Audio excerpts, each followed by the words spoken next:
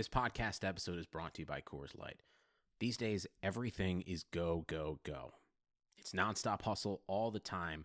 Work, friends, family expect you to be on 24/7. Well, sometimes you just need to reach for a Coors Light because it's made to chill. Coors Light is cold lagered, cold filtered, and cold packaged. It's as crisp and refreshing as the Colorado Rockies. It is literally made to chill. Coors Light is the one I choose when I need to unwind. So when you want to hit reset, reach for the beer that's made to chill. Get Coors Light in the new look delivered straight to your door with Drizzly or Instacart. Celebrate responsibly. Coors Brewing Company, Golden, Colorado. The Chase Thomas podcast. My nephew needs me to record. See, I already hate it. I hate it. All right. Tyler Conway of Bleacher Report is on the line right now. Tyler, good evening. How are you? Not too bad. How you doing, Chase? I mean, it's Monday. It's almost Christmas. It's a good time. Are you a Christmas person? Kind of. I mean, I think I'm 27 now, so it's kind of the thing where you go home and I'm not married or anything like that yet, so I'm kind of in that awkward phase where I'm not fully an adult, but I'm not fully over the whole Christmas thing. So it's kind of a middle ground. What does that mean? I don't know what that actually means, because I mean, I'm 26 and I'm also in the same boat as you, but I'm kind of concerned as to what that means, because I mean, I have to deal with that next weekend when I go home. So what does that actually mean? Okay, so you go home and I'm still single, so it's one of those things where you talk. Same. Exactly. So you bullshit around with your family. Well, we can swear on here, right? For sure. Okay, thank God. I don't want to edit myself. But so like you go home and you're like talking to your family who you never see. You see them like 3 or 4 times a year, and you're like, I have to answer these same bullshit questions I've been answering since I've been like 20. My grandma, I think, has been trying to get me married off since I've been like 19, 20 years old because she's old as shit and wants wants great grandchildren. So she's just trying to pawn me off on any human being, and I'm from a small town, like originally, so they're just like naturally inclined to people getting married early and shit like that. So they're not used to people being 27 and still being single. I'm pretty sure that they think I'm gonna die alone at this point, which is possible, but I mean, I don't think so. But that's the whole rotation here. I mean, I wouldn't talk about basketball, but now that we're going down the rabbit hole of just like dying alone, I don't know, man. Like both these topics are very near and dear to my heart. So I don't know which one to go down. It's fine. Let's go dark. Let's go dark. It's the holiday season. Let's depress everyone. It's great. It'll be fine. Oh my God. Do you at least like Christmas lights? Oh yeah. I mean, I'll pass them and I'll be cool with it, but. Yeah, okay, maybe I'm a little bit of a Scrooge. Fuck it. Maybe I am. I mean, on Twitter, to be honest, man, like I don't want to say reckless, because I feel like it's a little much. But I will say, I have monitored your tweets for a long time, man. Like, I have been interested in getting you on the pod for a while. But at the same time, man, I was worried that you would not have an hour to yourself to avoid going after something or somebody on Twitter. I straddle the line. Let's put it this way. Like, and the worst part is I hold myself back. That's the shitty part. Do you? Yes. There are times where I go, oh, I'll pull myself back. I'll pull myself back. Really? Yeah. What is the biggest pullback moment of your life? Or actually, not life. This year, 2017. What is the biggest pullback where you were starting to write a tweet and you're like, nope, not today? Oh, Jesus. I mean, fuck. Sometimes I'll just be like, I'll see something that Trump says, and I'll get so pissed off for like 5 That's a rookie seconds. mistake. Yeah, and I'll give myself 5 seconds. I'm like, okay, I'm not going to be one of those idiots who reply to Donald Trump for the next 9 hours. So I'm just going to take a little break from Twitter here and go walk away. And then 5 seconds later, I'll see some other bullshit and I'll be mad about that. And it's just a cycle. It's really just a perpetual cycle of me being angry on the internet. Twitter's a bad place. I think the internet might just be a bad place, because I had like your situation is kind of like what mirrors so many people like our age, where we just like open our phones, we just see stuff and we're like, why do I even get online anymore? What is the point? This is all bad. I don't like this. And that's the thing. We're like the last generation who didn't quote unquote grow up with the internet. Because we were like still quote unquote playing outside nonsense. We still had technology, but it wasn't any good yet. So we had shitty dial up internet that we see like a boob on the internet when we're like 13, and it'd take 9. I didn't get a smartphone until I was like 18 or 19 years old. Neither did I. I was like, I talked to people who were even 3 or 4 years younger than me, and they're baffled by it. They had Facebook in high school. I think Facebook was the last year in my high school, and then in the college is when it really started to take off. But social media is generally we're still kind of generally dumb compared to young people with social media. I'm okay with that. I didn't get Snapchat till 2015. Really? Yeah. I mean, I've thought about deleting my Snapchat back and forth for a couple of years now. I was a holdout because I hate taking pictures. I'm not a picture. I'm not. I don't like to stand there and like. I don't use Instagram at all. So whenever cool shit happens on Instagram, like a player talks shit or something like that, I never see it. I'm like way behind. I'm like 45 minutes behind. It has to happen on Twitter for me to see it. Yeah. But Snapchat, I've actually found a way that's kind of useful and fun because you can be stupid as humanly possible. Is again kind of my brand, so it works. Because that's what I don't like. I don't like that I have this anonymity with Snapchat and everything, where it's just like I can send my friends stuff, and then it's just like I don't know. Social media, man, it's just dumb. It's very stupid. And meanwhile, I'll spend 15 hours a day just scrolling up and down a timeline. It's really miserable. Thankfully, I don't do that. I do not do that. I am just so basically my day has been highlighted by this Charles C.W. Cook piece on National Review. For Jennifer Rubin. He just like goes after. It's a visceral piece that I was here for. It was rough. But he's one of my favorite writers.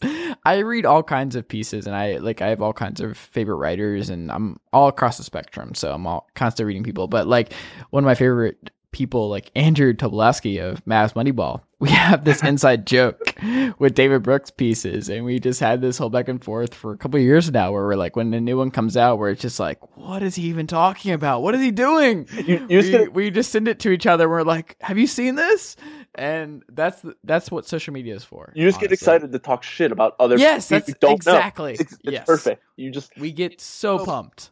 You like have people who you just hate via social media, and then you just wait for them to pull some fuck shit, and then you can just find them and just talk shit all day. It's perfect.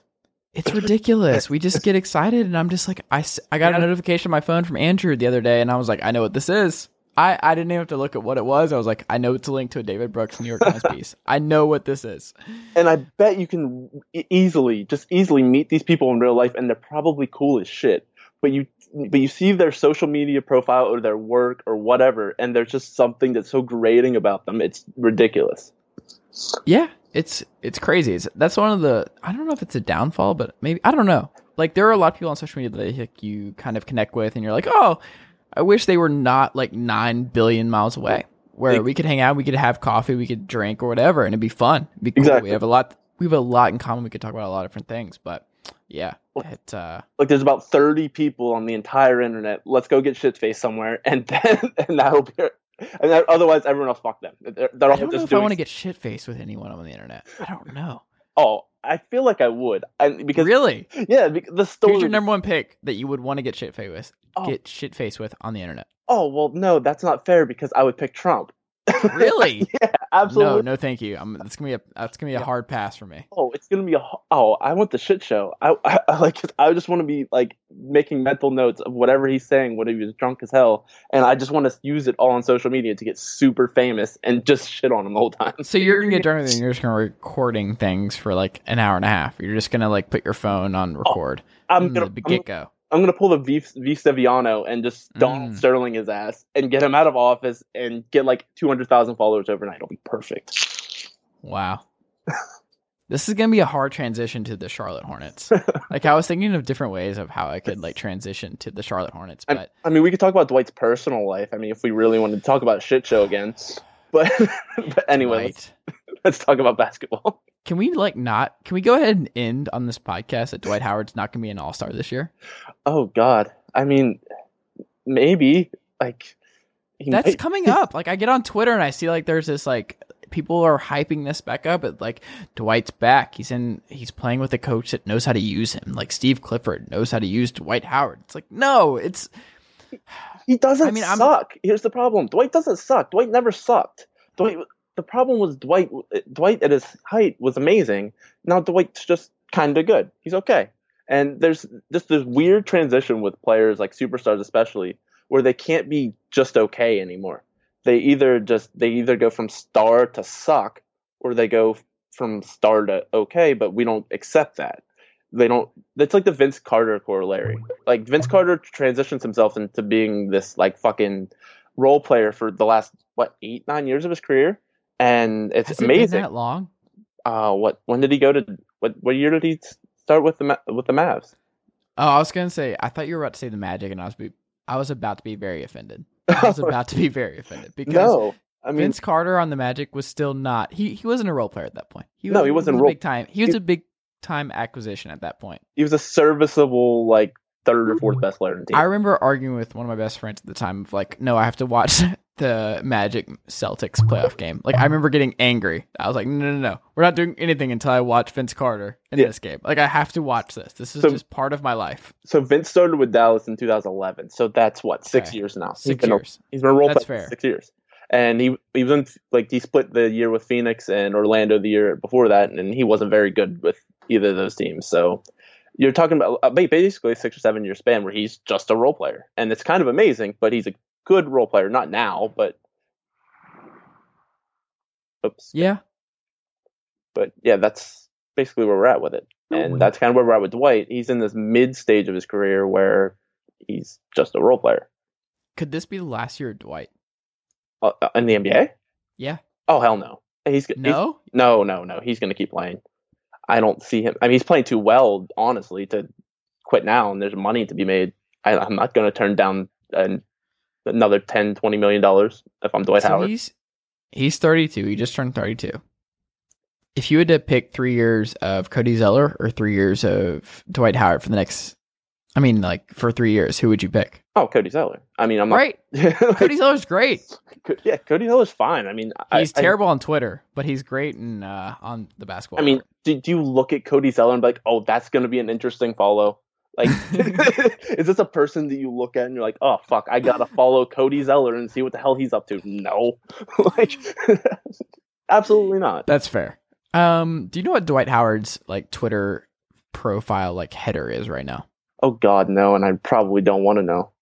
It is DH at center. Why? That's what it says. DH at center. Why does he do these things? I don't know. And he has his hashtag, his entire profile is hashtag 12 is back. He's somehow cornier than Stay Mellow. It's somehow cornier than Stay Mellow, which I didn't think was possible. But it's going to make this so much worse because Dwight, I definitely feel bad for guys like him and Ja and other dudes like Greg Monroe and those kind of guys that kind of have been ostracized in a way that they 10 years ago would have never thought was possible. But, the league hit them in a way where wrong place, wrong time. Shit happens. Yeah, I get it. So that's why I understand. But Dwight seems impervious to that change. I think he's fighting against the current is what I'm saying. I think a lot of centers, and I think Greg Monroe is one of them, have adapted. I think Dwight's no, I can withstand this storm. I can figure out a way to bounce back and figure this out. And he kind of has. He's okay. He's definitely decent this year. He's playable. I mean, he's grabbing a lot of rebounds. Charlotte's second in rebounds per game right now. They're okay with, but they suck. I mean, they're terrible. That's the thing is Dwight's playing really well, and then people are "Oh, he might be back with Steve Clifford." They're third to last in the East. They're bad. Their roster's kind of bad. They went all in on kind of a mediocre ass team that was. I should mention they're 10-19 as we're recording this on a Monday night. It's not great. Yeah, they're not making the playoffs. That's over. They're not a playoff team, and they're capped out at least the next 2 years. So we're about to talk about about to talk about Kemba, and what the hell do you do here? Because you can either extend him over the summer at some point because he's under contract for next year too, or you could trade him. But what the hell are you going to do after you trade him? Because you still have all these crap contracts on your roster. You're probably not going to get a better point guard than Kemba Walker to come there in free agency or via the draft. So you're in this small market hell where you're both capped out and not any good. I I don't know what to do. Like, there's no real right answer. The right answer, really, I mean, to me, is to trade his ass, because but that's always my answer with these small market, mid market teams. I'm a big process believer, so I would tear it down. But there's I guess, a sect of fans who don't believe in the quote unquote process and don't believe in tanking, and they're very dumb, and they annoy me. But like, if you're Kemba, what do you get for Kemba at that point either? If you're looking at this, what would be a fair trade for Kemba for you? So Brett Cormanos on Real GM read this really great piece called Charlotte's Forthcoming Kemba Walker Decision. And this was something where I've been back and forth on Charlotte all year, and they've made bad decisions, as he points out. Like, they didn't need to sign Dwight Howard. They didn't need to lock up Nick Batum for a long time. They overinvested in Jeremy Lamb and Marvin Williams and all these, and Marco Bellinelli turns out not a great investment, and like replacing Jeremy Lin with Ramon Sessions was not a good thing. And I will go ahead and say, like, I remember at the time of like just being like, oh my God, I can't believe they're replacing Jeremy Lin with Ramon Sessions. Sessions is terrible. He's been terrible for like a decade. Like, I don't want to just go after a dude, but like, I just remember being upset about Charlotte going with Ramon Sessions over Jeremy Lin at the time. Of just like, if you watched any Charlotte games that year with Lin and Kim on the court together, it was like, okay, this works. And I think Kemba just works so well when you have multiple playmakers around him, where he can kind of do his own thing, and then if necessary, he can be a playmaker, but you still have Batum and another guard who can just kind of drive and kick and do different things. And now they don't have that, because Jeremy Lim is just a mid-range god and loves it. And then you have Nick Batum, who can't stay healthy. And then you have Marvin Williams, who's kind of struggled since that great run he had a couple years ago. And then you have Dwight Howard in there and Cody Zeller, who can't stay healthy. And it's a rough situation. It's like, how do you even figure this out? And then like, his comparison is like the Jazz when they traded Darren Williams. Like, could Kemba get the same kind of haul the Jazz got for Darren Williams? What do you think? Oh, hell no. Not even close. No. Okay. Hell no. Kemba's not as good of a player as Darren Williams was then. There was at the point that the Jazz traded Darren Williams, he was still, I mean, the conversation with the Chris Paul, Darren Williams conversation was always kind of dumb, because Chris Paul was always kind of better. But at that point, Darren Williams was still pretty damn good, like all-star level good. And Kemba is like, especially with the proliferation of point guards around the league, there's not a real need for a lot of teams to have a point guard like him. He's still kind of size sufficient. He makes up for it with like a lot of different ways. He plays defense and stuff like that, but he's not a guy that I would give up any real foundational assets for, to be honest. I think he's fine, but I don't think I'm going to win a championship with Kemba Walker as my second or third best player, to be honest. It's so tough, because I love Kemba, but I also don't know where the right place is for him.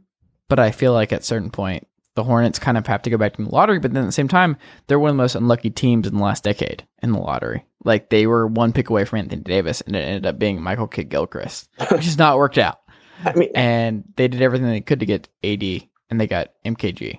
And I would understand their hesitation towards going back into the lottery life and selling off all of their assets and just trying their hand at it again. But then again, could it be just as bad as it was before?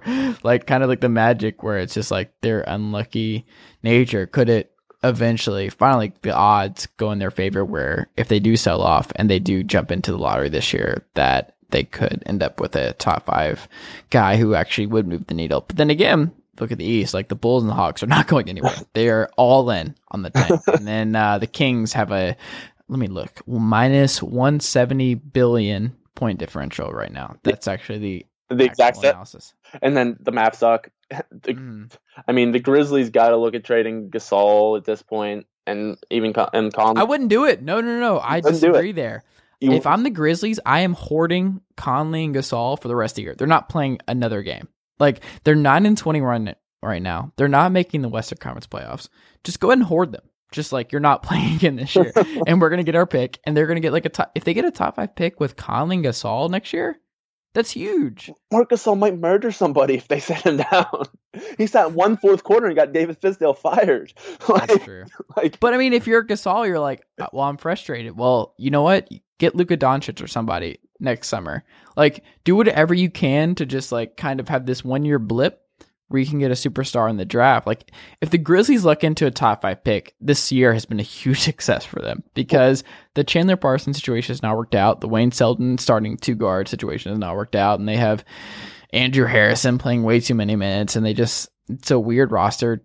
But yeah, I feel like that's a huge win. I tweeted this out a couple weeks ago where I was just like, if they found a way to like have a top 3 bottom record in the West while also keeping Conley and Gasol, like I feel like that's a huge win for them. Here's what we're thinking. The thing we got to go back to with Charlotte and conflating them with Memphis. This is why you don't sign dumbass contracts. Like, this is why you don't give Nicholas Batum and Chandler Parsons max deals. This is what the worst part about the cap boon was. You have D'Angelo Russell playing in Brooklyn now because the Lakers, for some god awful reason, decided Timothy Mozgov was worth $60 million. Like, why do you do that? Like, who logically looked at this and thought that these contracts would ever end up being good? And this is where piss poor management comes into play. And you look at these teams, and they're having to piss off their good players because they made decisions that are stupid in retrospect, or didn't that looked instantly stupid at the time, or give up young assets like the Lakers did. Yeah, it's not great. But the Grizzlies don't have to do anything. They can just sit there. They can just be bad. They could, but they're risking alienating their best player. Their 2 best players, actually. And then they're going to be in a situation where what's their ceiling now? What's their ceiling with 30s Marc Gasol, 30s Mike Conley, and a 19-year-old player? What's their ceiling there? There's 2 completely different trajectories there. I think their ceiling is fun, which is what you should be wanting in Memphis. That's fair. I mean, Marc Gasol's fun no matter what. Like, you could throw him around like 3 dudes at a YMCA league, and he's gonna have some fun throwing passes from the elbows. So I'm down to watch him anytime. Like, us pretending that like Conley, Doncic, or like even if you substitute Doncic for like Michael Porter and Conley, and Gasol, like that's still fun. Like, it probably still can't. Like, we need to go ahead and remove title conversation from like just all of our basketball conversation for the next couple of years, as long as Durant and Steph are on the same team. But it's just done. Like, the best is like you get a participating trophy. Yeah, exactly. So if that's the case, then why not? Why not do that if you're the Grizzlies? I mean, that's fair. It's a fair point. I mentally I can't like justify that because, again, like I said, I'm tear down. Go for it. I'm all Team Bulls, Team Hawks this year. Blow it up. Like, let Zach LaVine, whenever he comes back, score 26 a game and break out, because I'm Team LaVine. Oh, excuse me, all the way. Because I think Team LaVine? Yes, I am Team LaVine all the way. Oh, no. I have been on his bandwagon. I'm like the last person on his island. I think he's going to be great. I think he's going to be like an actual good 2-way player. And that's unfortunate. It really is. But there's just not many guys in the league, even now, who can stretch the floor like he does, have his athleticism. If you can just get him well coached, like he can be a player in the league. I just know that he can be a solid 20. He can go 25 and 5 a night. I just see it. What's his best plus minus? Do you think he's actually do you think he can actually be anybody's core 5? Oh yeah, I could really. Yeah. I don't think they tried to shoehorn him into being a 1 in Minnesota for way too long. He's a 2. He's a secondary ball handler, a good potentially good secondary ball handler. But someone who can like stretch the floor. He's athletic as hell near the rim. I mean, we got to see what he looks like after the knee injury, obviously.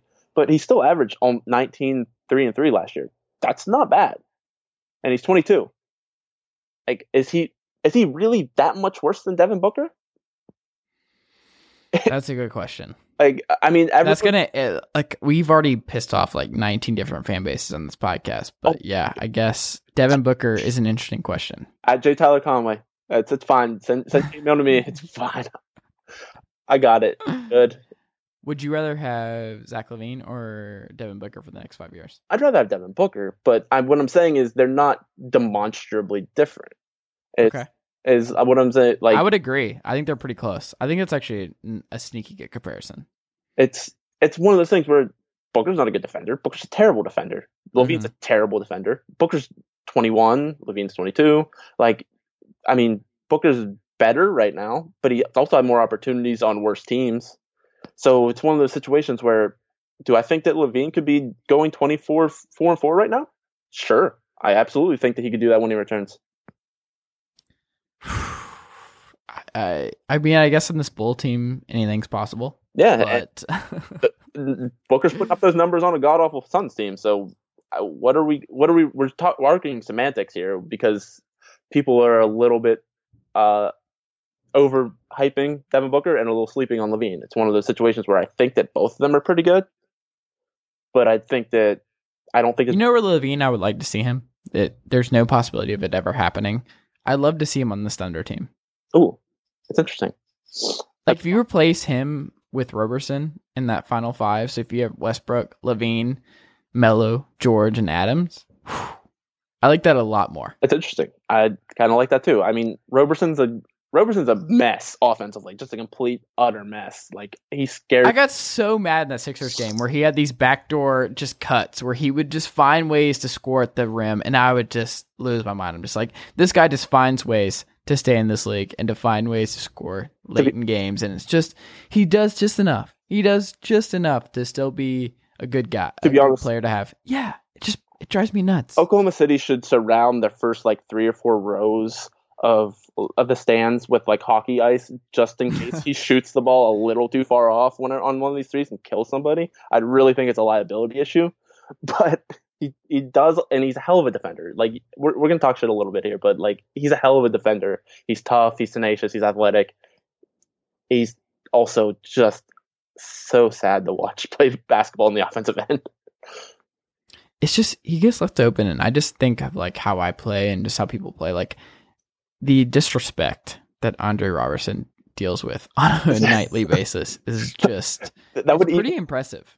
Like, sometimes people leave me open pickup too. Like, I play point whenever I play pickup usually, and I'm not a great shooter, so I know what it's like to shoot a lot of bricks and get pissed off at yourself. Don't get me wrong. So like, when people take a step back on me and I'm not even remotely any good compared to Robertson would give me the buckets 10 days out of 7. But what I'm looking at is like, they're doing that at the NBA level. They're a professional basketball player is looking at another professional basketball player and saying, "Go ahead, you take it, buddy. You're gonna miss," and he misses. He misses the shot every time. It's sad. Yeah, it's not great. So if you're Rich Cho and you're in Charlotte, what do you do with Kemba at the deadline this year?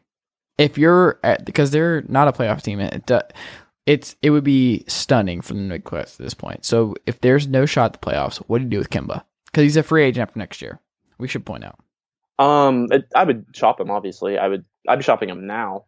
But if I can't get an offer I like now, I'd wait till the summer and then wait for the money to dry up over the summer and try to trade him then. I would absolutely trade Kemba Walker 1,000%. I'm doing everything I can to get the Clippers to buy in on Kemba. Interesting. Because the Clippers are kind of trapped because they just locked in Blake. They have DJ. But if you put Kemba there, like, obviously he's not Chris Paul, but Kemba, Blake, and DJ is really fun. It's like generic Chris Paul. You take one small baby point guard and replace him with a little other baby point guard who's just much worse in every single category. I think it makes sense. I think Kemba on the Clippers makes sense. I don't think the Clippers are that bad. The thing is, I don't really, fully healthy, I don't think the Clippers are that bad. I don't think their roster construction is terrible. But Gallinari's played 11 games. Beverly's played 11 games. Blake's missed time. Like, Milos has only played 5 games now. I think Milos is good. I think Milos is fun. And when he plays. Yeah, when he plays. And this is a roster that probably could have won 45, 50 games if it would stayed healthy and been fun to watch every night. So they would have been a really good Kemba contender. And they probably could have been a 4 or 5 seed, I think, in the West had they stayed healthy. But now they're going to be looking at the lottery, and now they're going to be looking at trading DJ, who isn't the same player without Chris Paul around. Where do you hope DJ ends up? I kind of want him to end up in Dallas just for the sheer hell of it. You spend way too much time on Twitter. I really do. Says you and everyone in my life. But I'm trying to look here and see what a fit is. It's Washington for me. Washington's good, and I like Portland too. Portland, yeah, that's another low key. Like Portland just has at least one or two moves to make. I mean, they're in the bottom half. Like at some point, Portland's got to decide on what to do with McCollum and Lillard. That's another one there. I'm just kind of like, like that's a backcourt where I appreciate it and they're fun as hell to watch. But where are you going with them? Probably nowhere. Like you're probably losing in the first round every year unless you get a better player to surround them with. Because neither Damian Lillard nor CJ McCollum is a title contending like level player. They're in that general 45 win range, and they're gonna make the playoffs. I would assume every year that they're together. Which sucks because there's just nowhere. There's nowhere to go. Yes, and they're capped out too. So what do you do? You win 45 games every year, and CJ McCollum becomes like a Blazers legend and a player who's revered in Portland and kind of looked at as okay everywhere else. That's just the reality. Terrible rapper. Reality. But that's a really bad reality. We just talked about fun. Look, the next few years, we need to find fun teams. That's a fun team. I like watching Portland play. I think we all did. Like I've said on this podcast, like they're one of my favorite league pass teams. Like I love CJ McCollum finding ways to get to the rim and his ridiculous shot motion and just finding ways to score buckets, and just Lillard being basically the West Coast Kyrie Irving. Like I'm here for that. I enjoy watching Portland play. Shout out to McCollum for knocking out Duke, by the way, back in the day. Since we haven't pissed off in fan base in like 5 minutes. Since we haven't pissed off fan base in like 5 minutes, let's add Duke to it. It's there fine. You go. I'm regretting so much adding you on this podcast. I get. Your subscribers are just gonna go way down. How much are you buying the 24-4 Rockets being real contenders to the 23-6 Warriors right now? Ooh, are we talking contenders as in they can take them to 6 games in the Western Conference Finals, or is in that they can actually beat the Warriors in a 7-game series in the Western Conference Finals? Hell no! Like no. I mean, I want it to be a series, and they're playing out of their minds. They're fun as hell to watch. They are my favorite team to watch this year, especially now that Chris Paul's back, because Chris Paul is having probably more fun than he's ever had playing basketball right now. You can just tell it's infectious the way that he plays. He loves playing for D'Antoni. It's the first time in his career I think he's ever had a coach that's challenged him, I think, intellectually enough to get him to get out of his own ass and actually play a little bit up-tempo instead of that dribble-heavy shit that he loves to do so much. And I think that they're an interesting stylistic fit for against Golden State, to be honest. I think that they can definitely take them to 6 games, maybe even 7, because they can play that way, because Harden can pound the ball on the floor, Paul can pound the ball on the floor, and the success that the Cavs had against the Warriors a couple years ago was slowing the game down, giving the ball to LeBron, pounding it inside. They have Capella, who's going to grab a lot of rebounds over Zaza or even Draymond whenever they go small. There's a lot of good here. There's just, when you have Kevin Durant, Steph Curry, Draymond Green, and Klay Thompson on the same team, what the fuck is anyone supposed to do? It's an impossible task. The Rockets would win. This Rockets team would win a championship, and I would say maybe for the last decade, I don't know, maybe 6 titles, maybe. I think, to be honest, I think they're really, really good, and I think that D'Antoni is going to be in a situation like he was with Phoenix, where he gets stuck with a team that's really, really good and really, really fun, and falls just short again. Yeah, and it's just kind of one of those things where I think about what David Thorpe said on a podcast on the Basketball Friends not too long ago, where he's just like, I wish people appreciated those mid-2000s Suns more of just like consistently being fun and being the most fun team in the league with Nash and Amari and friends for years, where it's like, yeah, they didn't get there, and obviously things happen where the bench situation kind of clouded whether or not they could ever be a title team, but like they were really fun for Phoenix fans for years. And it's like, I think that's kind of what Houston is, where I just think they're wrong time for their situation, where it's fun. I think people kind of, because we're in December, we want to talk ourselves into someone else in the Warriors winning the finals, but it's a lot of it's because Steph Curry's been out, and maybe there's a little weakness there, but like, if Steph and KD are on the court and Draymond's there and Clay's there and Andre's there, it's just I'm not going there. Like I think the Rockets could make things fun. I think it could make a fun 6-game series, but like the idea that they really couldn't, a lot of it's going into like, well, there's a variance factor where it's like if the Rockets go off for 2 games of the 7 and Chris Paul and James Harden each have their own games where they just lose their minds. It's like, sure, but like, I mean, you're squinting really, really hard and trying to form a sentence that makes any coherent sense, and you're just talking out of your ass, basically. Trying too hard to find reasons and it sucks because we should be able to just enjoy the Rockets. Like the Rockets are just fun. Like PJ Tucker at the 5 is just fun. Chris Paul playing off ball and just like telling James Harden like I got you after hitting a game-winning shot is fun. But that doesn't mean that they're title contenders. Like they're just like we have to figure out a way to like have this conversation without losing our minds. It's hard to say this. Okay, they are title contenders. They're absolutely title contenders. If one of they're not. No, if one of those 4 gets hurt, they're absolutely going to be. Oh, great! Yeah, injuries happen. Yes, injuries happen. If one of those 4 get hurt, they're absolutely beating the Warriors. That I'll say. That I'll full stop say. But if the Warriors are fully healthy and the Rockets are fully healthy and the Cavs are fully healthy, guess who's winning? The damn Warriors. There are 3 teams that win a championship this year. 3 teams total. That's it. No one else has a conversation. No one else gets to talk. That you're cute, Boston, but you lost your best player, who was Gordon Hayward and not Kyrie Irving. But that's a conversation for another time. But there's 3 teams that have a legitimate chance of winning a title, and 2 of them are predicated on one of them getting a player hurt. It's not great. Steph's out, and the Warriors have won 8 straight games. They have the best point differential in the league. Like they're putting up these ridiculous like cartoon stats without a dude who won back-to-back MVPs. Nick Young's fun. Like Nick Young's just having the time of his life, hitting wide open threes right now.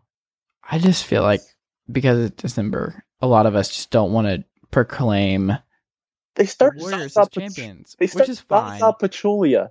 It's center in the National Basketball Association, and they're gonna win a championship again. Zaza, like why? Those 4 are so great. You don't even like Zaza is just wallpaper. He's just big 7-foot wallpaper, and it's amazing. It's perfect. And they have Jordan Bell, who's gonna have a big playoff moment and piss everyone off. I don't think that'd piss everybody off. I think we all kind of have acknowledged that Jordan Bell's really good. And I think we all want him to piss off the Bulls front office.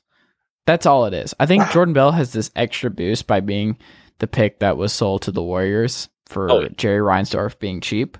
I think he'll always have that on his shoulders. So he has really benefited from the Bulls. Can you imagine what he would be doing right now in Chicago? I don't think it'd be anywhere near as impactful as what he's doing in Golden State. He'd be miserable. Exactly. So it worked out. So like he doesn't need to be miserable and like angry at the Bulls. Like because whatever happened is basically changed the entire trajectory of his professional basketball career. He doesn't need to be angry. He needs to kiss the Bulls' ass every time he goes to Chicago. He needs exactly. Yes. Thank you. He's learning how to be a great basketball player. He's learning how to be unselfish. And he was already all of that at Oregon. He doesn't have to. He can play within himself. He can just go swat a few shots, steal something, and then leave after like 12 minutes, and it's beautiful. I would agree. I love Jordan Bell. Like Jordan Bell, I love this whole like rookie class. We don't really have time to talk about that, but like this whole rookie class is great, and the whole second year. The rookie class was so bad last year, but they're so good as second year players this year. It's kind of baffling to me. It's interesting, but I don't think he's gonna like hit his ultimate peak until he like leaves the Warriors. I just don't think there's a place for him to get into that 5 anytime soon. He's gonna be their do everything Iggy replacement. You think so? Yeah, I think the 5 with the Iggy replacement. Who's playing the 3? I think he plays the 4, and they throw Draymond at the 5. And I think him and Draymond can play together. Yeah, I do.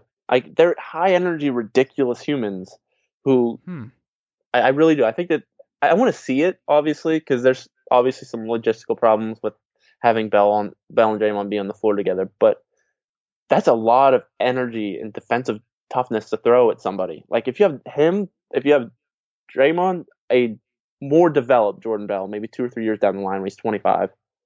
You have Durant, Curry, and Thompson. That's a great defensive lineup. You have 4 players who can stretch the floor. That's a hell. You can trap, you can switch everything. That's a hard team to play with. That's fair. So who do you like watching this year? Cool. I mean, I love the Sixers, obviously. Okay. Like I don't They're think fun. they're not gonna do anything other than maybe be the 8 seed or 7 seed, but they're a hell of a lot of fun. And I just pray that like Joel Embiid stays healthy and Ben Simmons stays healthy, and we can just have fun with them because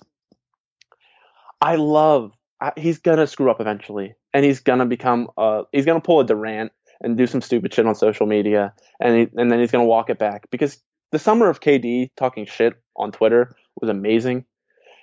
It was perfect. It was the best part of the NBA summer by far. And then he had to go and expose himself as a like kind of weirdo who has secondary accounts. But JoJo talks shit on social media, and he's straddling the line between like actually talking shit and being fun.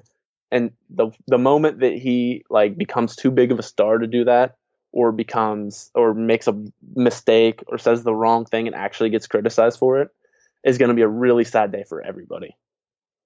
Because watching him play and then like the exuberance that he plays with and the exuberance that he brings to social media, that's a star. Like that's a foundational NBA star that they have in Philly right now, if he stays healthy. I'm so excited Mario Hezonja has come to life in Orlando. Mario. Speaking of someone who spends too much time on Twitter, like he was the Twitter darling a few years ago. I know. He was my Twitter darling, and he's back. And I get to just kind of jump back into my Mario Hezonja hive. And like he's cutting, like his cuts are great. It's everything I ever wanted. Go to his ESPN profile page real quick. Why? Just Why? Look at his face. Why? The soul just looks sucked out of his eyes. He looks so sad. He just like. Well, every lottery pick in Orlando for the last couple of years has felt the same way. He looks like all of the life has been sucked out of his body. And I'm just hoping for him to like come back. That 28-point outburst on Sunday was great. And if he can actually become like a serviceable player, he can be some shit talking fun too. He looks serious. He looks fine. He's growing into he's 22. He's growing into everything. He's got a serious face. He's got a whole serious face going. He does. Hey man. He's got the face going right now that you take whenever you're like 16 or like you're getting your second driver's license. So what would you be 20? You're getting your second driver's license, so you're kind of trying to be a hard ass in your picture. You don't want to smile. So you just like have that straight face. I really don't care because he went 28, 6-2, 8 for 12 from 3 at Detroit. It was a loss. But you know what? In the last 4 games, he's played 31 minutes, 21 minutes, 35 minutes, and 31 minutes. He's back in the rotation. He's a heavy rotation guy. Frank Vogel is calling on him to save his job in Orlando as Orlando has fallen off a cliff from that early hot start. And, Hezonja's doing everything he can. He's having games where he's like 17, 9, 4. Hezonja, he's there when Frank Vogel needs him. Speaking of crazy, I love the Pacers this year. I love the Pacers. I don't believe you. How many games have you watched of the Pacers? Oh, like 5. You watched 5 full Pacers games. 5 full Pacers games, yeah. I think the number's 5 or 6. I love Lance. I've watched 2.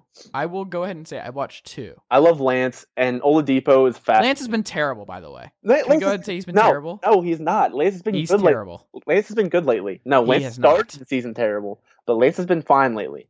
Okay. Lance has been fine. Look, okay, December numbers. Lance is 8, 5, and 3 with 45% shooting. How many minutes is he playing? 23.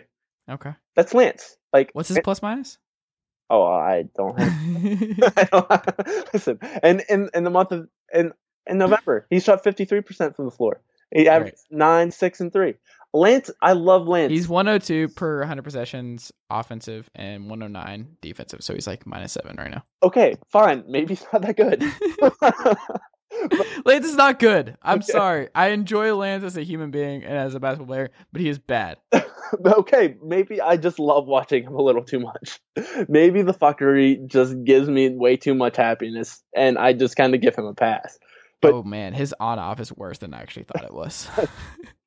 But Oladipo's been great. I mean, I'm kind of mad at myself because I loved Oladipo in that draft. I loved him. I thought he should have been the number 1 pick. I was just flabbergasted that he wasn't. And then I watched him in Orlando. Then I watched him in OKC last year, and it was just he just plateaued. He was good as a rookie, but like he never got any better.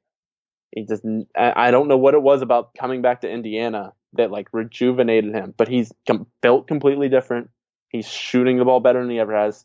I mean, there's obviously a bit of difference between knowing you're the star of the team and being Russell Westbrook's second or third player, but he's a completely different player, and he's a lot of fun. He's not like a foundational star, but they're a lot of fun to watch. They play up tempo. Miles Turner's good. Domantas Sabonis is good. Like, who knew? Because he was awful too. He's another one of those second-year guys. Like, he was another one of those second-year guys who was just terrible anytime he'd gone on the floor last year. It was just miserable to watch. But he's good at the 5. Yeah. And he's like averaging 12 and 8, and he can pass the ball. He works the ball around.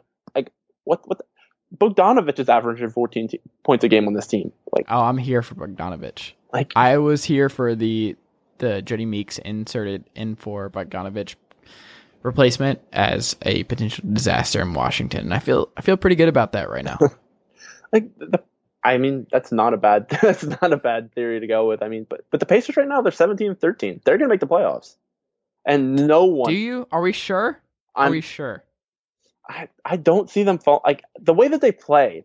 There's one spot open. Like, they could easily fall out. I'm not there yet with them. Okay. You watch a team play and you just see, like, I guess I've watched them enough this year. You see them have fun together and enjoy playing together in a way that, like, you just know that they're going to get their ass kicked in a 7-game series. But I see them, like, they could be a 7. They could be an 8. I think they're an 8 seed, but, like, the Knicks are going to be right there as long as KP is healthy. I think there are going to be multiple people there. So I don't think they're guaranteed yet. I would hold off. The Wizards are the 8 seed in the East as of right now. As we're recording, they are the 8 seed. I mean, okay. Well, that's not going to stay. Since I've been talking shit, like, on other things and stuff, let me talk shit on myself for a second.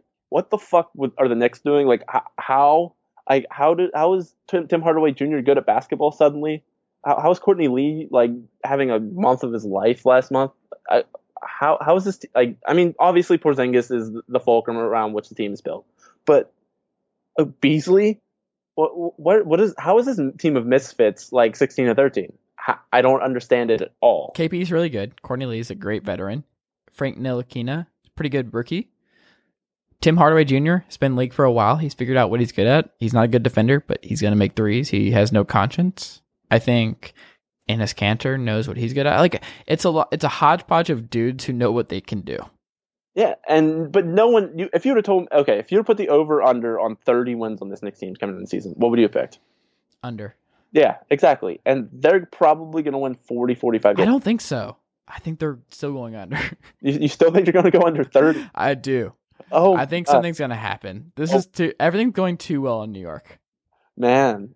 Oh, wow. You're going to have some people hating you now, finally. So things are going too well. They're 16-13 as we're recording this. Like, that's not happening. They're not finishing 3 games over 500. The big thing is they're so much better at home than they are on the road. They're 2-8 in the road. So if they miss KP for like 2 months, they fall off a cliff, right? If they miss it for 2 weeks, 2 or 3 weeks, they're probably gonna lose 7 to 8 games, and then they're done. That's what I'm saying. Like, they are literally a KP, like, just a mild injury away from just falling off a cliff. But this whole, like, list of teams from the 4 to the 10 in the East are just so interchangeable. Mm-hmm. It's like, I mean, Detroit's fine. I mean, Andre Drummond. Wow, everyone really, really, really got all in on that Andre Drummond becoming a superstar thing real quick, and that's kind of quieted down. I mean, he can kind of shoot free throws now. I mean, he can shoot 62%, but still averaging 14 and 15. Solid Andre Drummond season. Congrats. Like, I don't really see anything there. Jason Kidd is Wow. a fucking confounding human. Oh my goodness. Just going off. I mean, well, Who would you not like to light on fire in this podcast? I like Embiid. We already discussed this. I like Embiid. Yeah. I like the Rockets. I like D'Antoni. I like Jordan Bell. Shit. I like children singing holiday songs. I don't know. Puppies are great. Okay. I You mean, are human. yeah. I mean, I like dogs. There we go. We've established that I do have a weak spot. It is dogs. Wow. The one and only weak spot. What a podcast. There's NBA talking here somewhere, I'm sure. I think we talked about Kemba at some point. We talked about KP. I think we talked about the Rockets and the Warriors at some point too.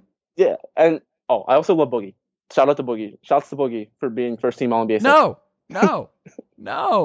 He's not even the best player on his team. This needs to stop. Like, AD is the best. Like, he is still putting up the best numbers at the 4 of anyone in the league. I think he still, as of this recording, is number 1 in real plus minus at the 4 of anyone this year. I don't like this. I don't like that.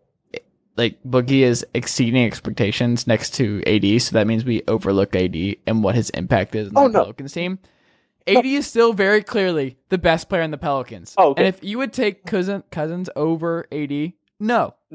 That's a correct opinion. But shouts to Boogie.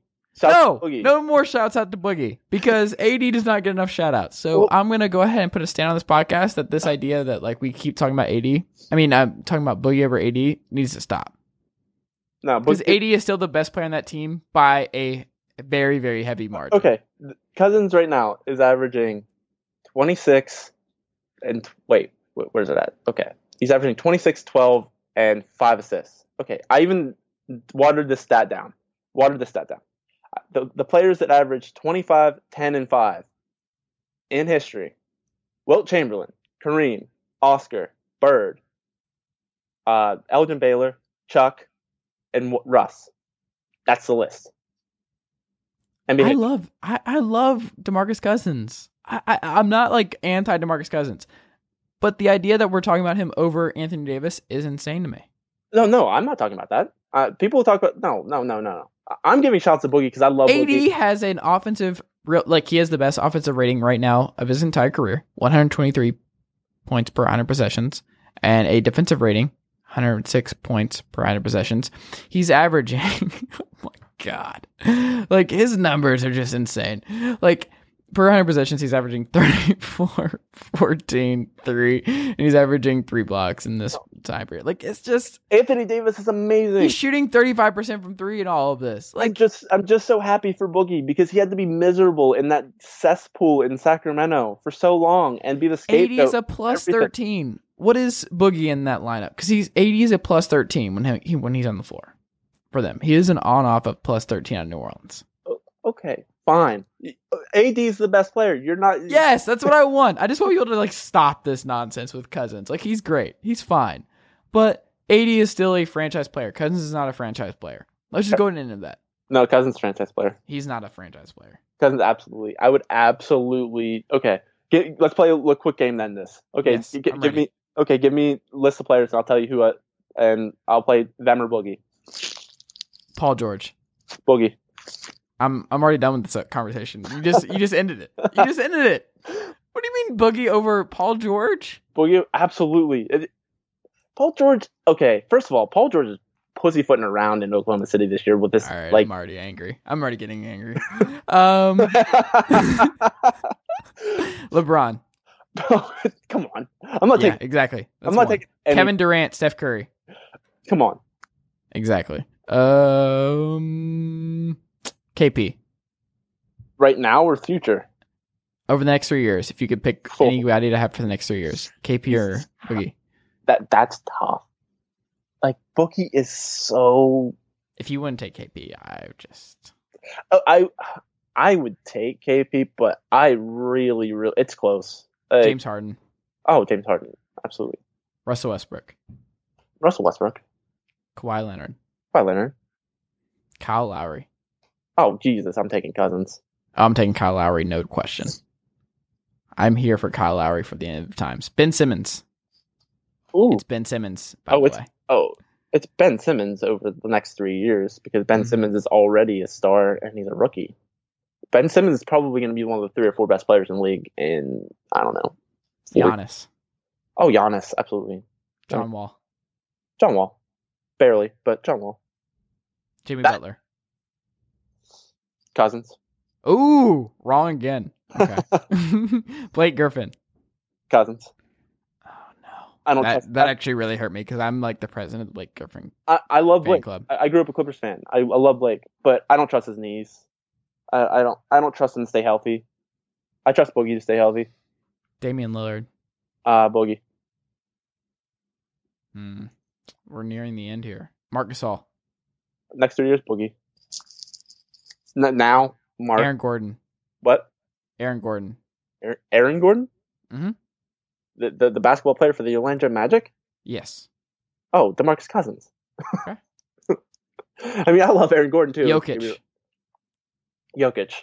But that's just because I feel like everyone on basketball Twitter would actually disown me if I didn't pick Jokic because that's... I don't know, I feel like that's actually a really interesting argument. People have been really angry about both sides of that, thinking that Jokic is better, and then there are people that are adamant that Cousins is better than Jokic. Jokic is a basketball Twitter circle jerk. It's just what it is. I mean, he's very, very, very, very good, and he's obviously going to be he's obviously this generation's Gasol. He's just he's gonna be this generation. I don't know how I feel about that. You know he's better than that. You think he's better? I hope he's better. I hope he has a better career. Pau Gasol's really, really good. Playoff career. Pau Gasol is really, really good, and he's been really, really good for a long time. I mean, Pau Gasol is what, 38 years old? 39? I think he's actually 63.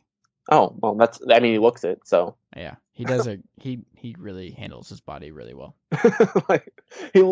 He looks like the before picture of a funeral, like the before you put the makeup on. Sure. You say so. let's just add that to the list. I'm actually gonna delete all of this. All of this. It's gonna be like a 15-minute podcast of everything I've had to delete because of today. What a Monday podcast. This is supposed to be a holiday special. A happy time. And we're just the flaming takes. Happy holidays, everyone. To you and yours. Yeah, Tyler Conway. Glad he can make it happen tonight. All right, man. Well, either way, I'm glad this happened. It's a good podcast. I enjoyed it. That was fun. Yeah. All right. Well, we can find you at Tyler Conway on Twitter. We can read you at bleacherreport.com. Is there anything you're working on this week during the Christmas holidays that we should look out for? I just the NBA is actually launching the Junior World Championship starting next year, and I work with them on announcing that today. That's up at Bleacher Report right now. It's actually pretty cool. It's basically going to be the Little League World Series of basketball. So they're going to have 16 teams, both boys and girls divisions, 8 international, 8 from the United States. It's going to be pretty cool. They're going to do it in Orlando at the ESPN complex there.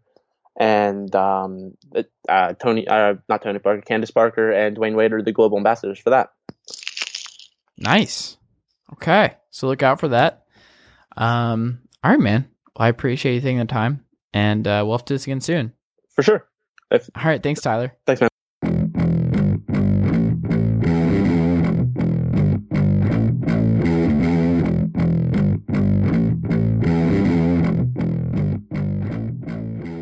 All right, we're back on the Chase Thomas podcast, and I am joined by one of my favorite MLB writers, Nick Stellini. Nick, good evening. How are you, sir?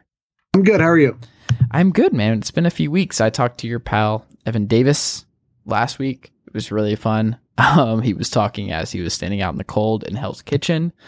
That sounds like a typical Evan podcast location. Yeah, I was going to say, because I feel like y'all podcast together before. So are you familiar with his, just being out in the elements as he's recording podcasts? Is that a normal thing for him? He is a wanderer. Mm-hmm. Evan is a free spirit who will go where the wind takes him. Okay. Well, it was fun. It was a change of pace. But yeah, so you're writing at Sporting News now. You're writing at Baseball Prospectus. You're editing at Beyond the Buck Store. But, man, A lot of crazy stuff is happening in baseball. The biggest thing, I think, more than anything else, is the Braves just getting a hodgepodge of okay assets, and Brandon McCarthy, who they've announced is a part of the 2018 plan in the rotation. For Matt Kemp, he's back in LA. What do you think about that? So it's interesting. A couple people were saying this like a pure, just a pure shuffling money around kind of thing. Alex Anthopoulos doing his old boss a favor. I don't necessarily see that way. Because like you said, I think McCarthy's the real get here for the Braves. I mean, the get is getting Kemp off the roster and clearing space for Acuna. That's the real get there. But like when he's healthy, Brandon McCarthy's a decent enough pitcher. And so that's a good gamble to take for a team like the Braves. You're just seeing, guys with pulses who can contribute quality innings. And McCarthy can certainly do that if he stays healthy. But yeah, again, the big thing here is clearing a space for Ronald Acuna. I don't know if he's like the opening day right fielder, but he'll be there really damn quickly. There'll probably be some, service time shenanigans there. They'll keep him down until the Super 2, whatever. Which sucks, but that's par for the course with baseball these days. So Acuna has space to play. Charlie Culberson's a decent enough, guy to have on your 40-man roster. I mean, he's out of options. So he'll probably break camp on the bench, but that's fine. Decent backup infielder, whatever. Kazmir, there were reports out there he was throwing 84 or something. So, I mean, that's taking on the money to be nice to make the deal work. And for the Dodgers, I mean, I don't know if Kemp will be on the roster opening day. I wouldn't be shocked if they, package him with a prospect to get some team to take him off their hands. I mean, there's probably some AL team who would take a prospect in Matt Kemp to be their DH. Why not? Yeah. And I think it's interesting because it feels like the Dodgers still have 3 or 4 moves to make this winter. Oh, absolutely. Absolutely. So it's really hard to foresee what they're going to do with Kemp because we just don't really know what their end game is here. And I just feel like we're just waiting on the Dodgers to do 19 other things. Like I said, it's hard to forecast what they're going to do with Kemp. I don't really know. Like I said, that was mostly just to get the bad money off their roster. Yeah. And Kemp is the price of doing business there.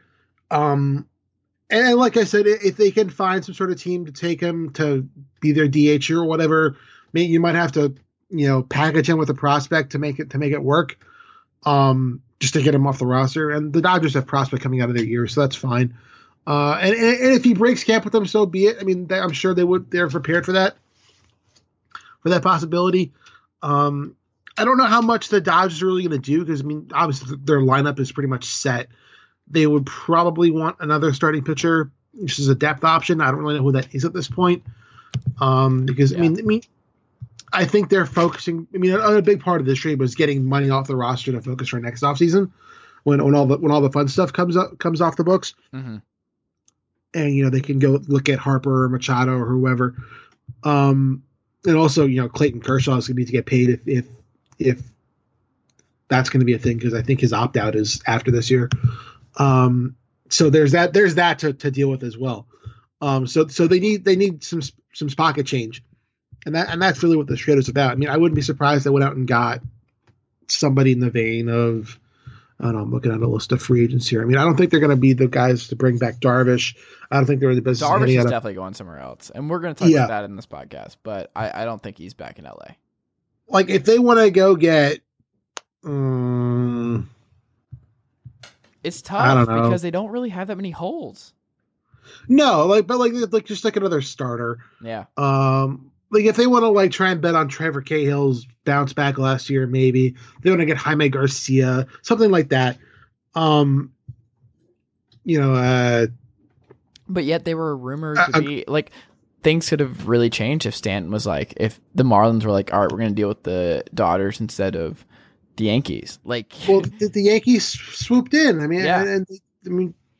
Brian Cashman did a job. He's really good at this for a reason. How are you feeling about that right now? Here's the thing. First of all, there's a number of things here. It's really cute when Yankees fans gripe about money. Mm-hmm. I always find that to be really adorable. There are people out there who are like, oh, he doesn't fit on the roster. They already got Aaron Judge. Now there's this weird dynamic of those who's going to play where. Like, okay, Giancarlo Stanton literally just won an MVP award. Mm-hmm. And you're saying no to the reigning MVP, just literally like parachuting into your lap. You're going to say you're no to not that. footing any of this bill. You're like, why are you worried about the money with this? It's why are you worried about the money? It's not your money. And again, he's the MVP.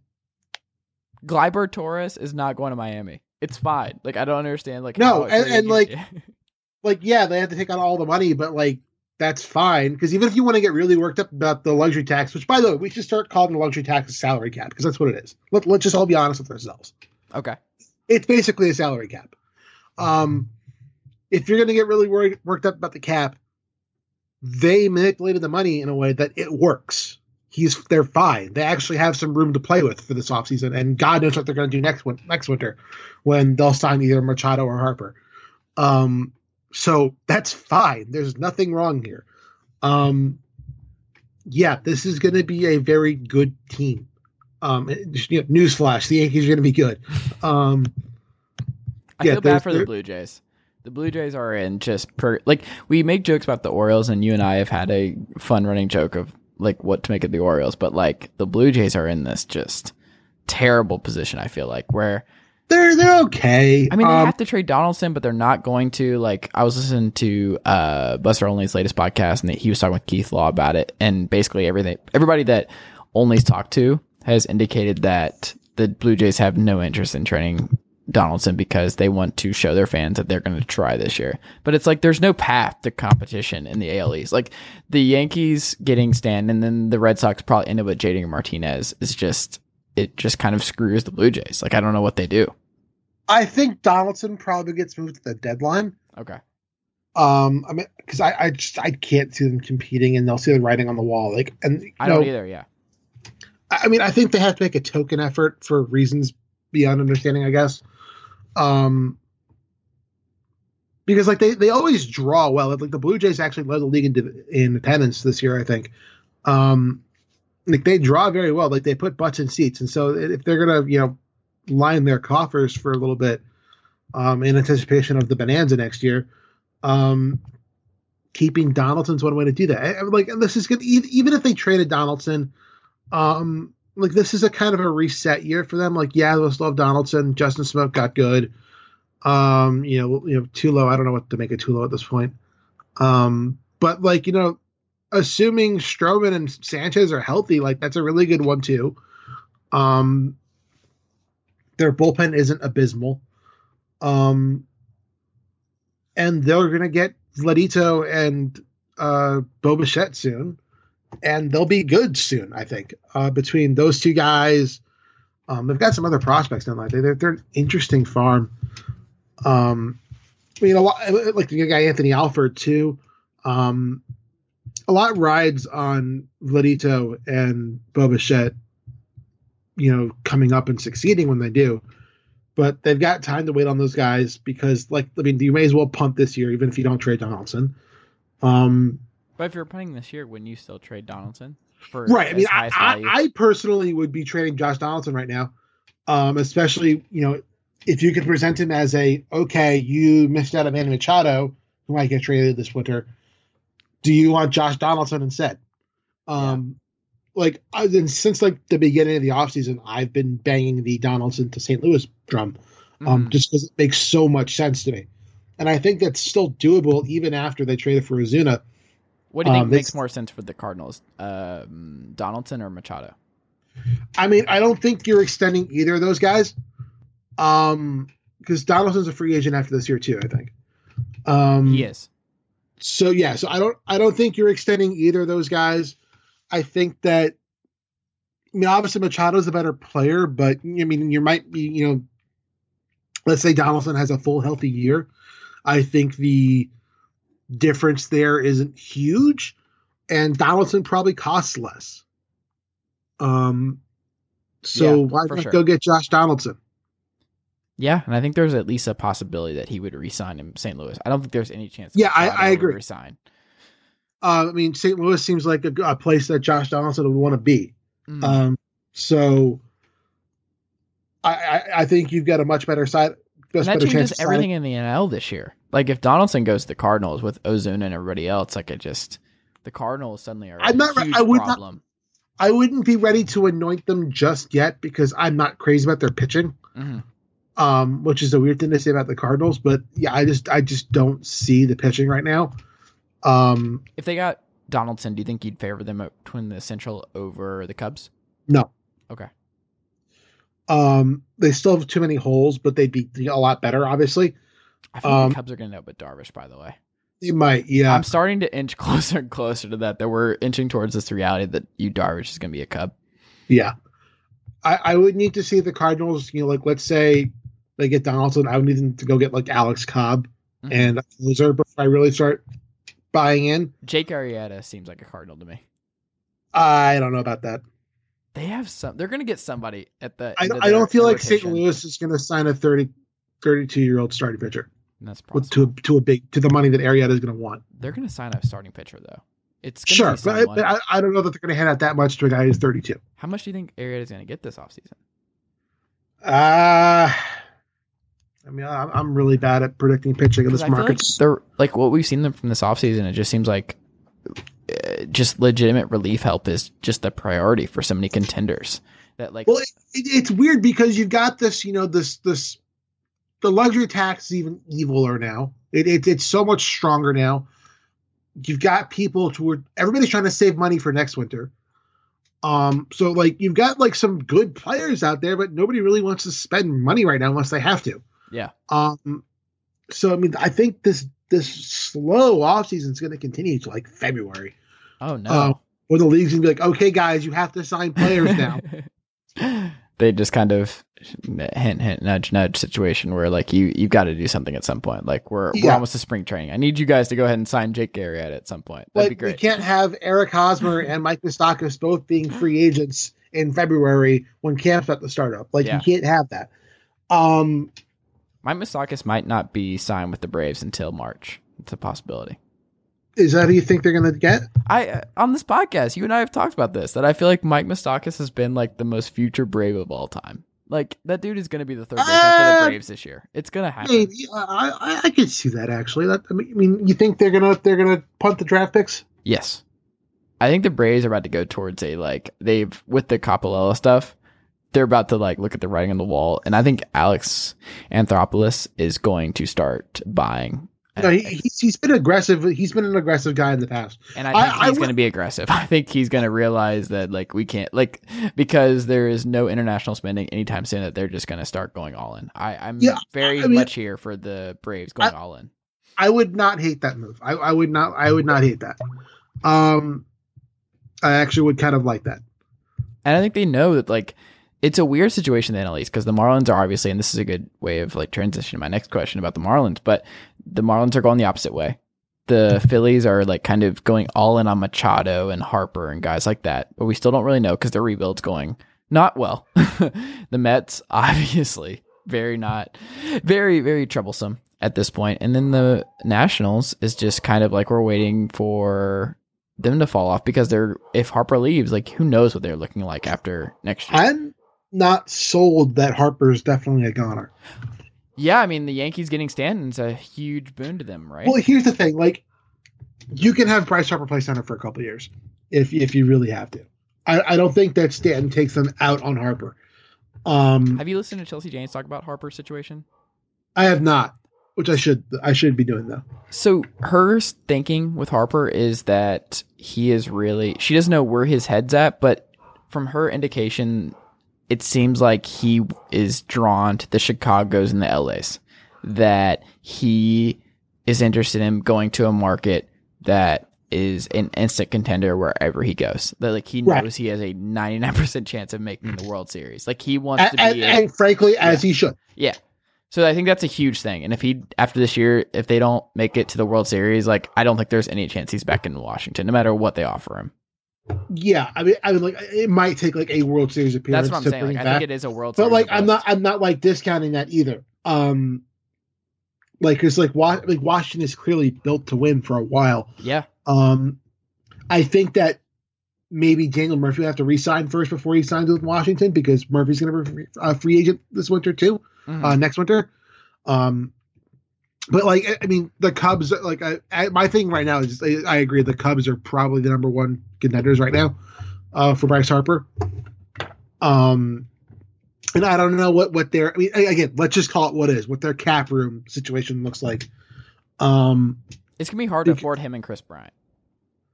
Well, that, and then if they sign Darvish and so I don't, they would have to move some things around possibly. And really, Theo like, can do that. Like if Harper comes to them and is like, I want to come to play for Chicago, they're gonna find a way around this. They're gonna figure it out. That, or they'll just say screw it and go over the tax because Bryce Harper's worth that. Yeah, you're not saying no to Bryce Harper next winter if it comes to that. So the Cubs make the most sense to me. The Dodgers obviously are the Dodgers. They'll do what they want, but again, they have to re-sign Kershaw maybe if they want to do that. Yeah, and if they don't re-sign Kershaw, they need an ace. Which they will do one way or another because they have the prospects to trade for a guy like that. They have the money, whatever. But they have the Kershaw situation to sort out. So I think the Cubs make the most sense for Harper. And then you can say, okay, then Machado goes to the Yankees, which on one hand, again, you're not going to say no to Manny Machado, but he also supposedly wants to play shortstop. I think Machado is going to the White Sox, by the way. I think that's where he ends up. I wouldn't be surprised by that. I would not be surprised by that at all. I think people are really not looking at the White Sox enough. I think their farm system is obviously built. They had the same kind of haul that the Yankees kind of pulled off for Andrew Miller and Cespedes, and I mean not Cespedes, Chapman. And I think the White Sox, I don't think Reisdorf is going to be in a 5-year rebuild mode. I think that they're looking to get back into contention sooner rather than later. The AL Central is going to be opened up very quickly because I think the Indians are in like last couple of years of their run, and I don't. It depends on how much you believe in the Twins' rise, I guess. But I don't know what to do with the Twins. The Twins are interesting to me. Yeah. Because like a bunch of their guys just randomly started hitting last summer. Like in the middle of the summer, they just started hitting, and if that continues, then they're a very interesting team. And if that doesn't happen, then they're just the Twins again. Their farm system is definitely not what it once was, but again, if those guys keep hitting, and Miguel Sano is like a guy, then it gets fun. I still think they need like a pitcher, but yeah, I don't.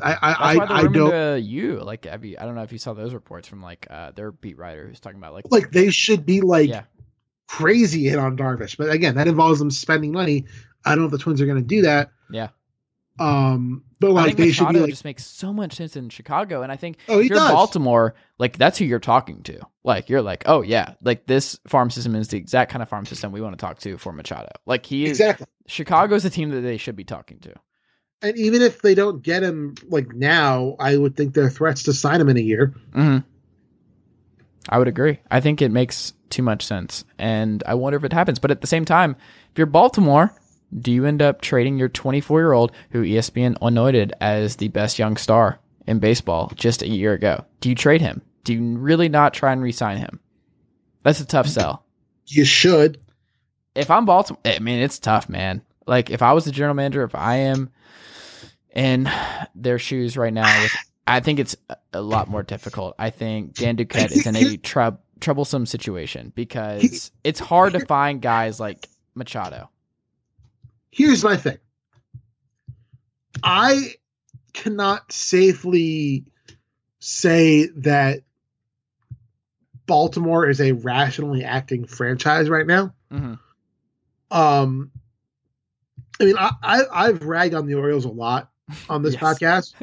A lot of it has been in humor. How mad would you have gotten last year if the Orioles had actually risen from the dead and made one of the wild card spots? I would have been so mad. I would have been so mad. Oh, yeah. So back to what you were saying about the Orioles. So like with the Orioles, like they've been trading away all their international bonus money. They I don't know like what their finances situation is necessarily, but like we've seen their approach to signing pitchers and guys and stuff. Like John Bernhardt talks about this a lot on Twitter, where the Orioles just do things that don't make sense. And I mean, I think we can safely say their window is closed, right? Like that's gone and past.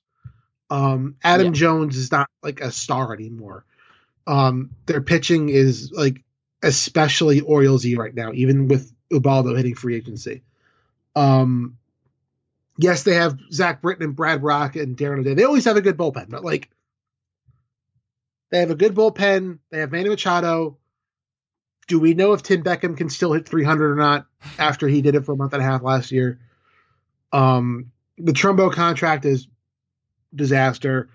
I mean, Jonathan Scope turned into a really, really good player, but like until you have starting pitchers that doesn't make you want to vomit, that's not going to be a thing.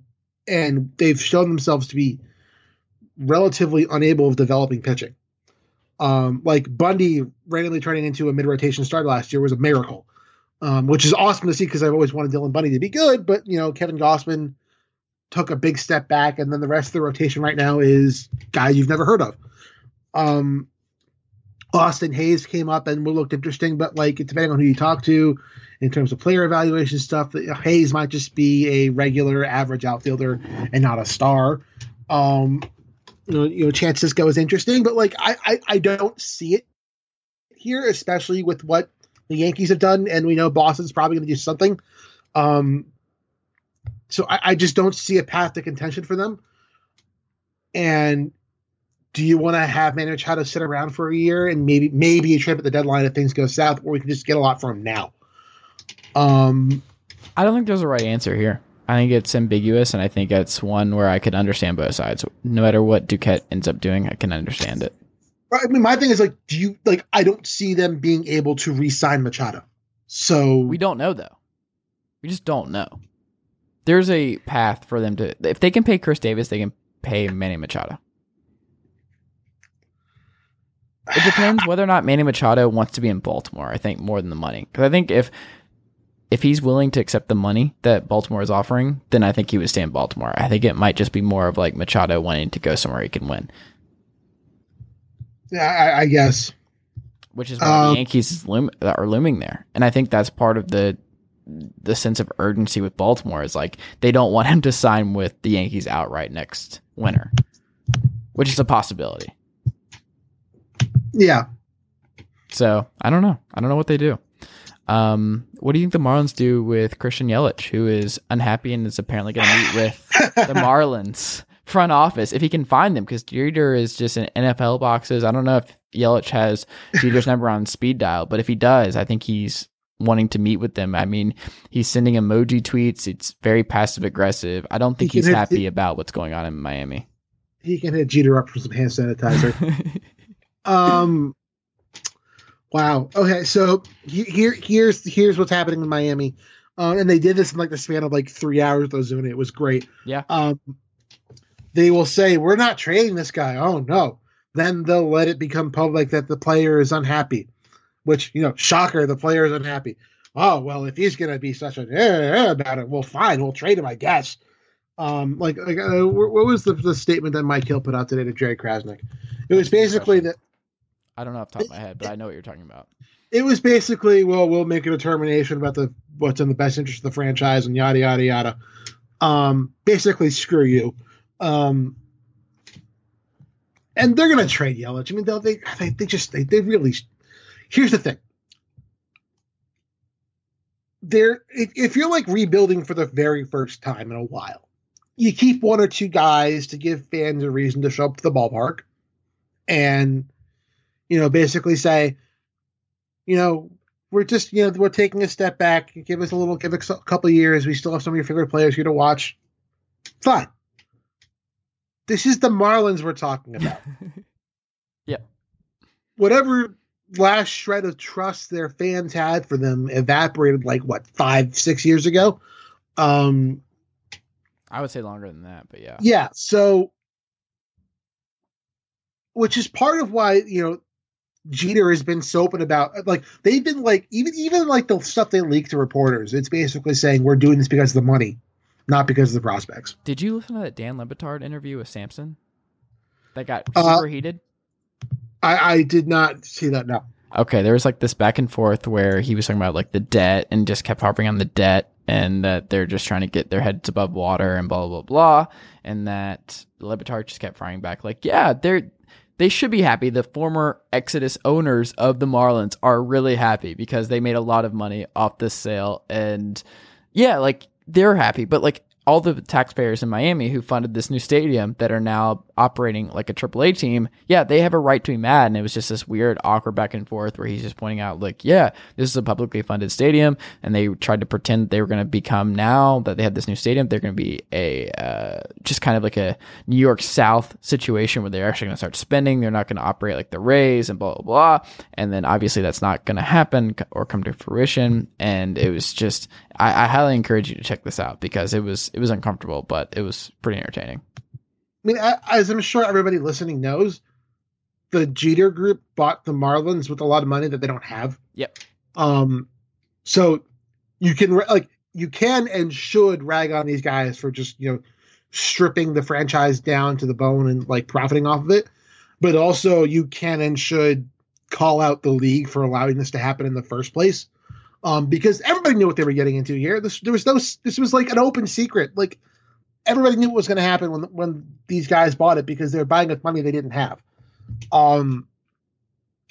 So yeah, Jeter owns like 3% of this franchise. Well, yeah, it's Jeter and the Sutu backup. Yeah. But like, so in a way, like, being able to be open about just being, okay, we're just being evil profiteering assholes here, like that in a way enables you to trade Christian Yelich and JT Realmuto and Justin Bour and whoever. Because like nobody's going to show up anyway. So just screw it and trade them. Yeah. No one's But on the other hand, it like eliminates a lot of your leverage in trade negotiations. They have to trade Yelich. Like there's no way around this at this point. But, like, I was surprised they got as much as they did for Ozuna. And like what they got like wasn't bad. Like the Alcantara Sierra package is not bad. A lot better than the Stanton package. Well, yeah, the Stanton package most of it was that was just the money package. The thing they got back was financial $265 million. Yeah. The Yankees bought Giancarlo Stanton. Mm-hmm. Which, as they should. Like when Giancarlo Stanton falls into your lap, you do that. So yeah, like, so yes, they should trade, like, because of the money, because they're being so open about it, because it's just the prudent thing to do, because not like, it's like usually when you're a shitty team, you have a good farm system just by virtue of drafting so highly. The Marlins have a god awful farm system because their scouting and player development departments are just so bad. So they don't have prospects really until like a week ago. So they should be selling off whatever's not nailed to the ground and praying they get some decent stuff back. Well, you and I killed this team because we were talking about the deadline last year where it was just like the Marlins were like, they kind of were sneaky jumping into that like wild card situation. But we were both like, well, their farm system's terrible. And like their best prospects, their best trade value guys are Stan, Yelich, and Ozuna. But we didn't think that'd be enough to really expedite this rebuilding process. And it looks like that's where they're going no matter what anyway. I mean, even if they get like absolute hauls back for Yelich and Realmuto, I think Yelich could bring back the best haul. Yeah, they could because they're both cheap and really young and really good. Yeah. So like they could get a lot for these two guys. To partner with what they got with. I don't know who the right fit for Yelich is. Ozuna made so much sense on the surface for St. Louis. I don't know who like makes them like who stands out as like the perfect Milwaukee. Ooh, I mean, is Milwaukee ready though? They should be. Okay. They should be all over this guy. Milwaukee's in a weird spot because they overachieved last year, but also if like the Cubs signed Darvish and they're like going to sign Harper next year. Doesn't matter. You don't think doesn't matter? Okay. No, doesn't matter. Their prospects are almost ready. They won 86 games. It's time to try. That's a. They can't worry about the Cardinals and the Cubs. No, that's a sneak into the wild card and just roll the dice kind of thing. It worked out really well for the Pirates. But you have to try. Yeah. I mean, what's the point of what's the point of doing this if you're not going to try? So you think this is the year to try though for the Brewers? But why not? If Christian Yelich is available and you're going to have him for the next 5 years, and you've got one of the best farm systems in baseball, and you can afford the guy, why not? I guess. Yeah, you could sell me on the Brewers. Do you think that's ultimately what happens? Is that what your gut's telling you? No, I don't think it's going to happen. What's your gut telling you for Yelich? My gut for Yelich is, I mean, frankly, the Cubs should be on this guy too. But I don't think he's getting traded to the NL. I don't think they're trading Ozuna and Yelich to the NL. Why not? I don't know. That just seems weird, doesn't it? Like two of your top young outfielders. You trade him to whoever ponies up for him. Yes. The Rockies. The Rockies would be interesting. He'd be really good on Colorado. I'd like that. The Rangers, maybe. Rangers makes sense. I don't know how much how much they're trying right now, but it makes sense on paper, I guess. They're in a really weird spot right now. If you're the Phillies, do you try? The Phillies have they've been looking at him for a while, from what I understand. Yeah. Their outfield's already really weird. It's already full before they traded for Carlos Santana, and now maybe Rhys Hoskins has to play left field. I don't know what the Phillies are doing. They've got something else coming that you don't do that without just okay, fuck it, we'll figure it out. Yeah. So I mean, if you can move Altair and somebody else, then yeah, Yelich, why not? The Red Sox. I mean, here's the thing. The Mets are the most obvious. I thought the Mets. That was my first thought with Yelich, and I was I am not kidding when I say the Mets were my first thought when I saw the Yelich stuff. And I was yeah, that would involve trying, which we know you're not supposed to try in baseball anymore, apparently. Yeah. Did you read Mark Carig's thing where he just destroyed the Mets? Yes, I did. That was wonderful. 4 years overdue, but wonderful. Oh my God. Christian Yelich makes all the sense in the world for the Mets. It's never going to happen. Okay, I'm glad we're on the same page there, because that was my first thought, and I was like, is this weird that the Mets, were my first thought for Christian Yelich? Because that was my first thought, and I was like, the Mets aren't going to do this, but this makes perfect sense for them. Yeah. The White Sox, baby. Yeah, that's not bad. Padres are sniffing around everybody. Yeah, I wouldn't be surprised if Padres do that. I think maybe Cleveland can afford him. Maybe Cleveland's in a weird spot because I think Cleveland's on the last year or two of their contention, and Yelich would extend that window by a lot. That's why I think that would be really good for them. That'd be a sneaky people wouldn't. And he would fit that offense so well. Yeah, I agree. I think the Indians might be the dark horse of actually being a big October edition that people don't realize is a big addition when it happens. You put Christian Yelich in that lineup, it would be so much fun. Yeah, I agree. And then you can finally move. You can move that lineup around to. You can finally move Jason Kipnis to the Mets where he belongs for the last 5 years of his career. Apparently, that's not happening. No, this is not. Is it finally done? Kipnis to the Mets is finally done. Again, trying. Again, trying. Yeah. But yeah, so there's a lot of teams for Yelich. Real Muto. My mind immediately went to the Angels. The Diamondbacks also fit.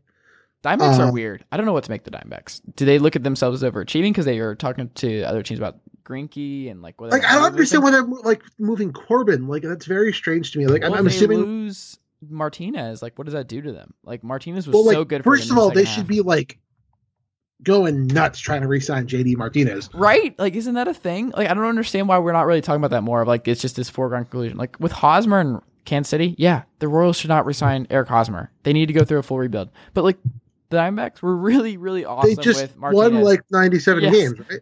Why are you not spending for JD Martinez? This is ridiculous. You want him and Goldschmidt in the middle of your lineup for as long as you possibly can. If I'm Arizona, I'm going nuts getting JD Martinez. I'm trading for JT Realmuto so I don't have to start Jeff Mathis. That's a win now team. It is the definition of a win now team, and I don't know. This is what the stuff coming out of Arizona this weird winter is weird. Because maybe they're trying to like save up, but like nobody's For gonna. what? Yeah, No. like you're not getting Harper, you're not getting Machado. I don't get it. But yeah, like Real Muto, my mind immediately went to the Angels. Like Maldonado just won a Gold Glove but doesn't hit. So I think that he would make sense for them. Again, the Mets, but trying. The Nationals, I think, would be fun for Real Muto if they're ready to move on from Wieters, which they should be ready to do. Yeah. Oh man, Diamondbacks. Last thing, Yu Darvish. We've talked about this a little bit. I think he's ending up in Chicago. Where do you think Yu Darvish ultimately ends up? Because I'm not buying this Minnesota hype that's come up in the last 24 hours.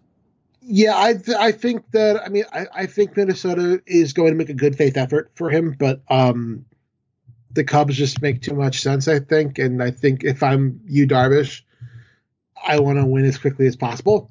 So the Cubbies. I think Minnesota winds up with like Alex Cobb or something. Like they Minnesota.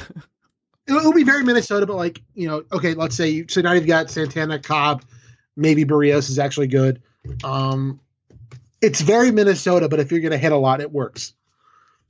Yeah. Which is what happened in 2016. Do we believe that's going to happen back-to-back years in Minnesota? I mean, 2017. I mean, yeah, 2017. Sorry. Yeah. Do we expect lightning to strike twice for this team? Like I was saying earlier, like a bunch of their guys just started hitting in August or so, including Buxton. And if Buxton hits, then you got a lot of interesting stuff happening in that team. Like Jorge Polanco started hitting. Yeah, I want the Twins to be good. I think that the Twins being good would be fun. They're a fun bunch. That was a fun wildcard game. It was very fun. They were winning for half an inning. That was really fun. Like if you put like the current Twins roster and you like give every player their best possible outcome, like that's a really fun team to watch. And I think it would be good for baseball. So yeah, they should be going really hard right now trying to sign a pitcher or two. And I think they're going to wind up with Darvish. And I've always said Arrieta to the Angels is what's going to happen. Oh, okay. Are you still feeling good about that? Yeah, because they need another pitcher. Because right now it's Ohtani and just guys. Because Garrett Richardson's never healthy. Well, because a couple days ago it was like, oh, could CC now sign with the Angels? And that obviously is not. He was never leaving New York. That was never going to happen. You don't think? So you were never worried about him leaving? Nope. Okay. Yeah, the Angels are interesting. How worried are you about Ohtani? A lot of guys have that crap. It happens. I'm not very So you don't worried. think he's going to have Tommy John in the next year? No. I mean, who knows? Maybe it tears, but like that's like. I mean, that torpedoes the entire season. For yes, obviously, but like, I mean, I'm not very worried about it because like they were saying, like this is just like par for the course, and like it's a strain. It was a sprain. That's it happens. It's not a thing. Whatever. So final prediction on Yu Darvish. Where does he end up? Right now, we're recording this on a Monday night. Where do you think he ends up? Final prediction. The Cubs. Cubs. Okay, so we're on the same page. That's not fun. We both picked the Cubs. Okay, let's do this. An alternate pick for Yu Darvish. That My people aren't talking about. alternate Yu Darvish pick. Again, you got the stupid, it's not a salary cap, but it's a salary cap thing going on. Without knowing people's money off the top of my head. The Cardinals. I was thinking the Cardinals. We need to disagree more on this podcast because that was like I was saying earlier, but the pitching still isn't there for me. They get Yu Darvish, then all of a sudden that's very interesting. The Nationals also wouldn't surprise me. I would think if they're getting anybody, they're getting Arrieta because it's the Boris thing. Yeah, that's true. The Nationals are going to sign somebody, or they're going to trade for like Matt. Is Matt Moore a free agent? Is Matt Moore? Matt Moore? No, he just got traded to the Rangers. Oh, that's right. Because Matt Moore was like one of my off-season lists. I made this whole like list of like people who I thought was going certain places, and I thought Matt Moore made a lot of sense in Washington. I don't know. McCutcheon? Do you think where does he go? I don't think he's getting moved. Okay. I think he seems like a Washington guy too. No, they'll have their full outfield next year. Do we assume that Jason Worth's going to be there? No, Jason Worth screams future Giant to me. That is very true. Is he like the Hunter Pence replacement? Yeah, because apparently Pence might be getting moved. So exactly. Do you need that beard replacement? Yeah, you Darvish, man. If he doesn't go to Chicago, I don't think he's going back to LA. I don't know. It's tough, but my backup thought was the Cardinals. Is there any chance the Astros would swoop in? No, they're secretly still stingy as hell. Okay. I like secretly stingy. That's my favorite word we've used in this podcast. All right, man. This was a lot of fun. I'm glad we were able to do this tonight. Me too. All right. Well, Nick, we can read you at Sporting News. We can read you at Baseball Prospectus. And we can do all of that great stuff over there. And we can read you on Twitter, delivering the hot takes at Stellini Tweets. Nick, thank you as always for taking the time, sir. Thank you. All right, Nick. We'll talk soon.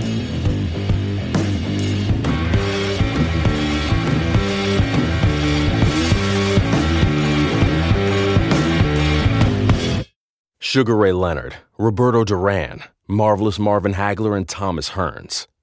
Legends, whose four-way rivalry defined one of the greatest eras in boxing history. Relive their decade of dominance in the new Showtime sports documentary, The Kings, a 4-part series premiering Sunday, June 6th, only on Showtime.